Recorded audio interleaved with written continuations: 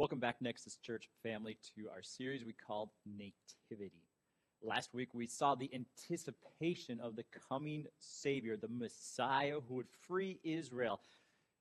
But he didn't come the way they thought he would, and we looked at a little bit of Mary's story. And today we're going to take a further look at Mary's story and look at the arrival of Jesus. Now, when you think of Christmas, what comes to mind? Does sugar plums dancing around the fire stimulate anything? I honestly have never seen a sugar plum in my mind either, in real life, so not really sure what that is. Does sitting around the Christmas tree with presents come to mind? Or maybe being at a Christmas Eve service and singing Silent Night off key, which does happen often because it is at such a high note. There's a lot of things that come to mind when we think of Christmas. There's so many traditions, family things that we do. It is really one of the most stimulating and somewhat chaotic times of year. It captivates us. It brings us back all together again. If you're anything like me, I've been overwhelmed in my life at the Christmas time. I used to work in the grocery business for many years, most of my high school years, and then all the way into my early 30s. I worked at a grocery store in many different capacities. And every time we got to this time of year, there was so much planning and of what do we need to order and what are going to be the big sales this year. And man, looking back at the trends over the years, and will this price be comparable, and will we sell that much again? And there's so many different things, and then the added people, and just all of the craziness with extra activities at work, along with the extra customers and inventory. Then comes the end of the year inventory, along with the New Year's holiday. And I would just get so overwhelmed with all of the craziness that came at this time of year. And that became a place where I really didn't appreciate it anymore, and it got me off track of what the season is really about. It's not about the chaos. It's not about the capitalism and getting as much stuff as you possibly can for somebody. Christmas is so much different than that. But yet, I still live in the craziness, in the chaotic, in the stimulating experiences that make up Christmas. And it's no different than when Mary had Jesus herself. It was a chaotic time of year, and she went through quite a bit of stimulation in the arrival of Jesus. And so we're going to look at the second part of Mary's story today in Luke chapter 2, verses 1 through 7. This little brief account of the arrival of Jesus, we're going to see how her surroundings, the society itself, was in chaos, which I think we can all agree our society is in a little bit of chaos, but also the internal or the emotional conflict that was inside of her. So as we read, maybe you can relate to some of what Mary experienced as well. So Luke chapter 2, verse 1 says, "In those days, Caesar Augustus issued a decree that a census should be taken of the entire Roman world." That is a lot of people. This was the first census that took place while Quirinius was governor of Syria. And everyone went to their own town to register. So Joseph also went from the town of Nazareth in Galilee to Judea, to Bethlehem, the town of David, because he belonged to the house and line of David. He went there to register with Mary, who was pledged to be married to him and was expecting a child. While they were there, the time came for the baby to be born, and she gave birth to her firstborn, a son. She wrapped him in clothes and placed him in a manger because there was no guest room available for them. Talk about chaos.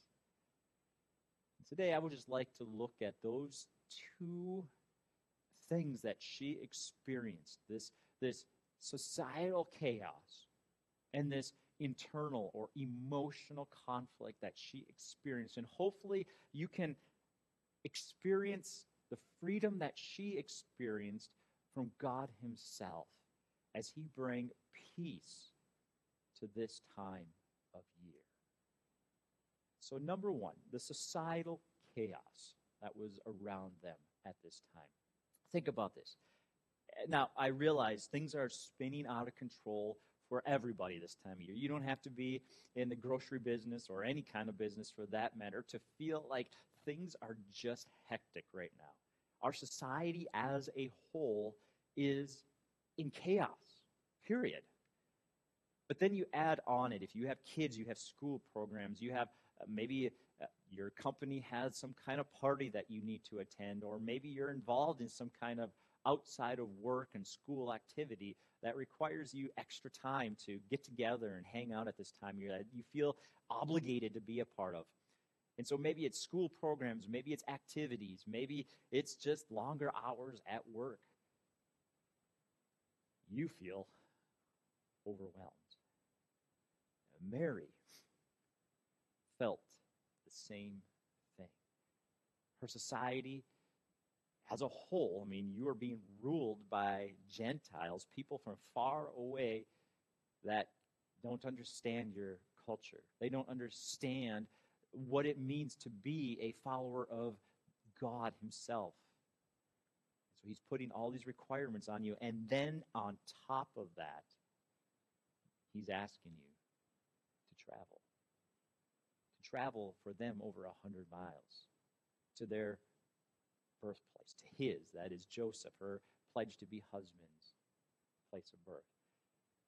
And so you're going from this small little Nazareth town to Bethlehem that had so much significance culturally over history to the Jews. This was a place where thousands of people would be traveling. So think about this. Every person is to go to their hometown to take the census. And so you don't have planes, you don't have trains, you don't have buses or taxis or any kind of transportation other than a donkey. So here it is. Millions of people saddle up their donkeys, or maybe if they're lucky enough, a camel or a horse, something like that, and they travel to distant lands. So you have people across the region having to travel. They're forced to move to take the census, to be counted. Why couldn't they just do it where they were living, right? Like, no, they had to go back to their birthplace. So everybody is uprooted. And Mary and Joseph take that 100-mile trek with her being 9 months pregnant. This was not get up and go. This is the desert over mountainous terrain, having to properly plan and think about all of the details. What if she starts having birth while they're traveling? Like, where do you stop off? There is nowhere to go. There's no shelter in 100 miles. How long would that take you to travel 100 miles in the desert with a pregnant wife?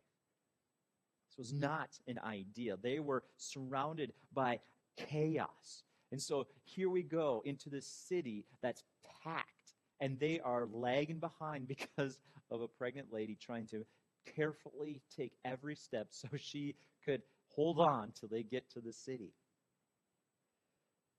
I can't imagine the discomfort, the edginess, the anticipation, the sheer concern for both Joseph and for Mary, as people are just flying by them. They're taking their time, wondering when that baby's going to come. So when you feel like the world around you is in chaos, just understand, God is all about meeting you right where you are. He sees your discomfort. He sees the world around you. He sees it all. He knows what you're going through. He saw what Mary was going through. All the craziness around her, the sheer not knowing what would happen when they got to Bethlehem. What would they find? Would there be soldiers there? Would they be executing people? You really don't know. These people weren't for you. There was conflict around them, concern, fear. But yet, God came and brought peace on earth to her and to all those who would accept.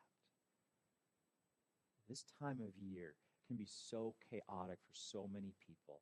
And then add to that the reality that there's lack of sun, and that causes seasonal depression, and just you got anxiety, depression, busyness, burnout, all of that just brewing underneath the surface. God wants to meet you in that chaos. He wants to bring peace to your discomfort.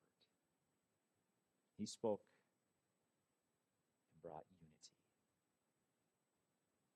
He spoke and brought peace.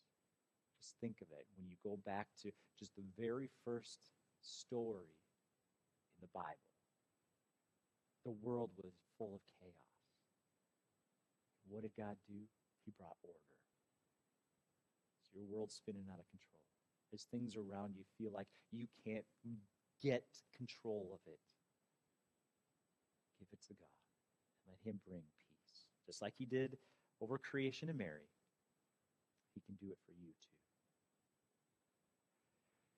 Not only was the things around Mary crushing her internally, her emotions were crushing her. Just imagine with me again.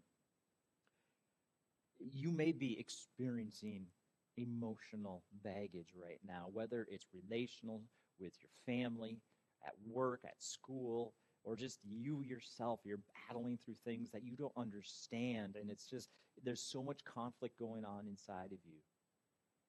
Mary understood. Remember where Mary was coming from. She was, again, like we talked about last week, she was a teenager. First of all, like she wasn't fully developed in her understanding, and her hormones were still trying to figure themselves out. And now she's got a pregnant body on top of that. Talk about emotional disorder, right? Like she's going through some things. Things were against her. And then on top of that, she's having a pregnancy before she was with her husband, or to-be husband. And so as she comes into town, and as she's traveling along those 100 miles, and people are looking at her, and there's no wedding ring or whatever was the signal of them being married, she had the looks. She had the people talking, hey, is that the one that they're talking about in Nazareth that somehow having a baby and she's still alive? Like nobody's stoned her to death yet? Like what's going on here? And if you don't know what stoning is, it's not literally like getting high. It's having rocks thrown on you and dying from the impacts of rocks constantly hitting you over and over. How is she still alive? Culturally, that wasn't accepted, to have a child out of being married. So she had people talking.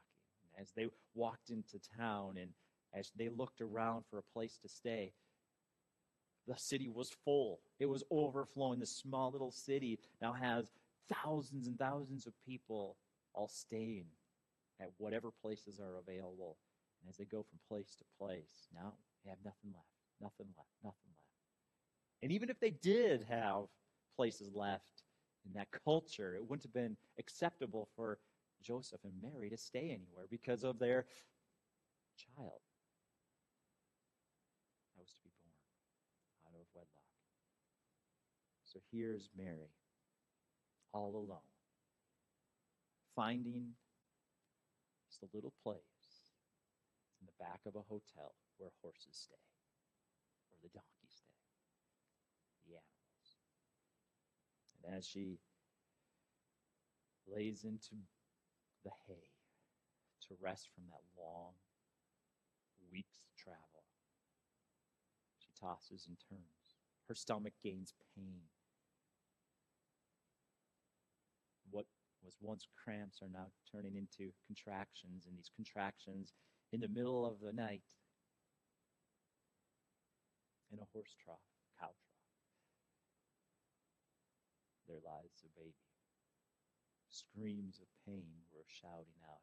And in the middle of her discomfort, middle of her pain, in the middle of all the chaos around, there was peace on earth.